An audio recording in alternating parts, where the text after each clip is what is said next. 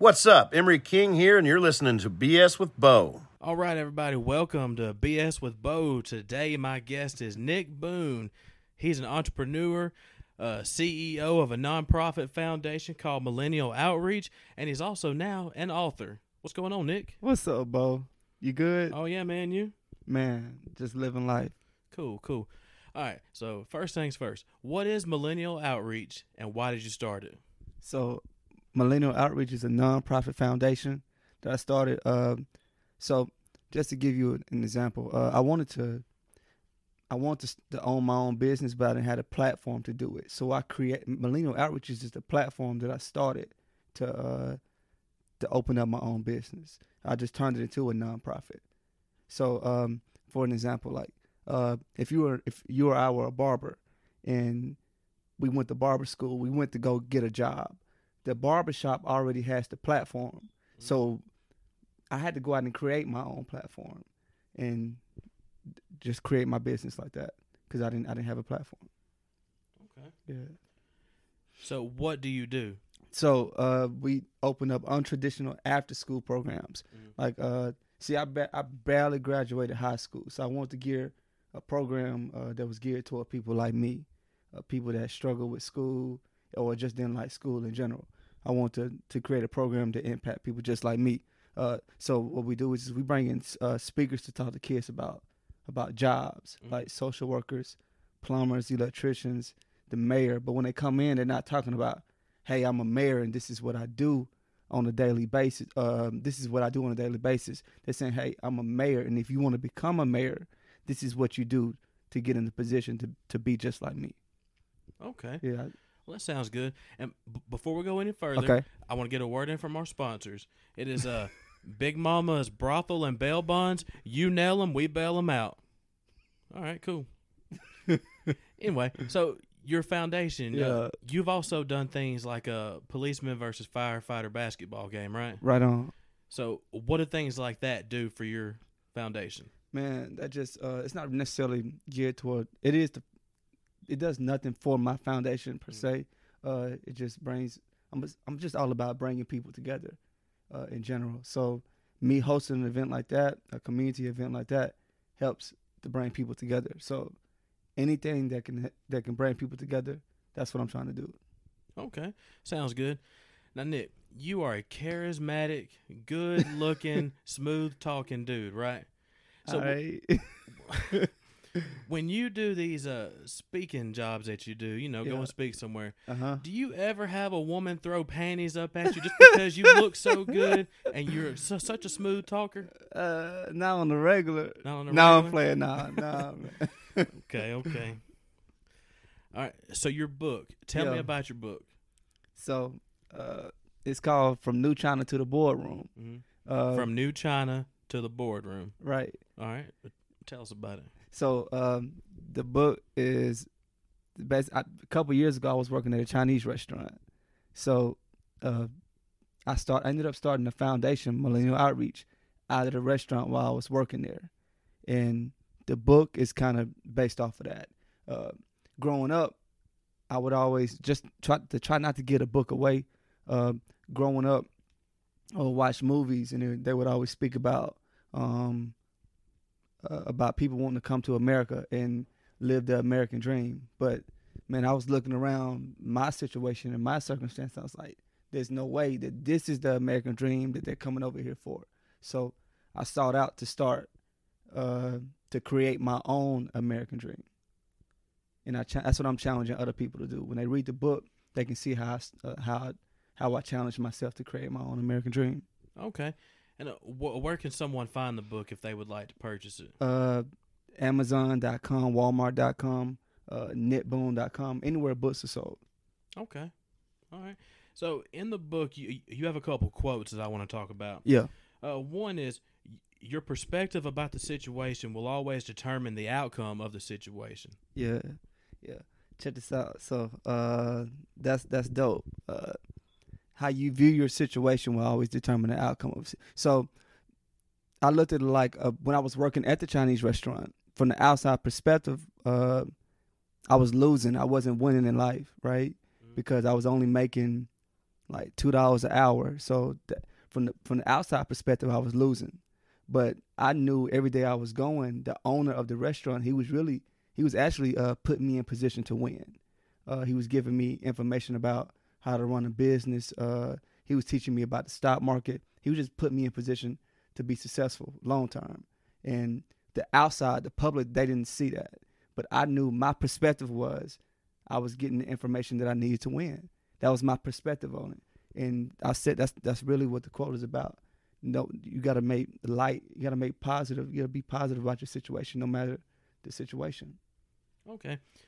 You have to be positive, and you also have to be funny sometimes. Oh, yeah. So that being said, you used to work in New China. I'm going to ask you a question that everybody in America wants to know.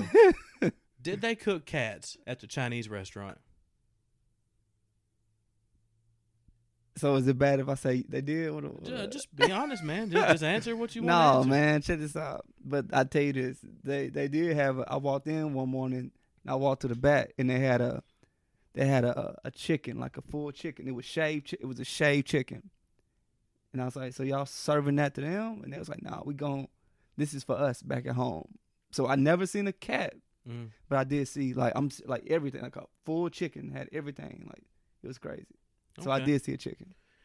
So when you would see the food and stuff come in, was it all in English? Well, check this out. writing? No. He told me that's one of the things he told me. He said they didn't work. They didn't work. They didn't buy their product from American companies. But he said it was only because which it might, I don't know. He might have been like running game on me. But he said it was because they got it cheaper from the Chinese company than they did the American companies. So, that's one thing he was telling me just about the product. But here's the thing. I don't see how, because they were having to come from like New York. Like that truck was coming from New York, coming all the way to Pontotoc, Mississippi. And he says that they were getting it cheaper. So, I mean, as far as the product. Probably ordered it from like Wish.com or something. Oh, no. Anyway, so let's get back to it here. All right, your next quote that I like is, "I never believed in having a 401k mindset." What is that about? So, and no disrespect to like people that work in factories or anything like that, but I think growing up, especially like in the black families, you can relate. So just so all you know, I'm not black, but I've been their friend forever, so I know what it's like. Kinda, not really. But he used to talk to black girls. Yes, I used to talk to a couple black girls. Don't tell my baby mama's family that, because some of them get mad at that. It's all good though. Anyway, black girls, divorce is gonna be final in a couple months. Holler at me. I'm just joking. All right, but back to your quote, Nick. Yeah, man. So we're in the black culture. We're not really taught financial literacy. So the only thing we really taught is to go get your 401k. Make sure you get a job that so you can have build your 401k up, so you can have money when you retire. And I was like, man, that's cool, but I don't want to wait. To me, that was basically telling me the only way that I live good is when I retire. And I was like, man, well, I don't want to wait till I retire just to live good. Right. I want to go create something that I can live good now while I'm young. I don't want to have to wait till I retire, and I only got 5-6 good years left in me. You know what I'm saying? So I can't do what I want to do. So you can create generational wealth now. You don't have to wait till you're 65 or 70, right, to start living off your retirement. You can do it now. All right. When was it you knew that you were going to do something different in life, that you were born to do something other than just go work for somebody else, punch a clock from 9 to 5 every day? Man, I really don't know. I think after I finished getting fired from the place. Yeah, from the place. It's a mental hospital, but we're not going to say the name on the podcast. Yeah. After I got finished getting fired from there. You know what? Let me not even say that. That was one. You know what? Yeah, I would probably say there, but then, yeah, I guess that was around the same. Yeah, probably after I got finished getting fired from there, I was like, man, I got to go do something like for real that's gonna impact and change my circumstance and my situation. Like, okay. Yeah, I got to go create a better life. Okay. what would you say to a young person now if, say they asked you, what they should do with their life if they're not really sure about things? Go be around someone. Go be around someone that you really don't. They're gonna tell you the truth, but you don't want to really hear it. Go be around them. Go be around someone that you really don't want to hear what they got to say. Okay, so don't surround yourself with a bunch of yes men. Yeah. Go be around someone. So don't be like LeBron James, is what you're telling me, right? LeBron he's the greatest of all time, for the record. He's the greatest of all time. He's not Kobe or Jordan, but that is true. He is not. That's a different he argument is not for Kobe a different day. But go surround yourself with relationships. Everything. The people that you kick it with will determine the rest of your life. Relationships are everything.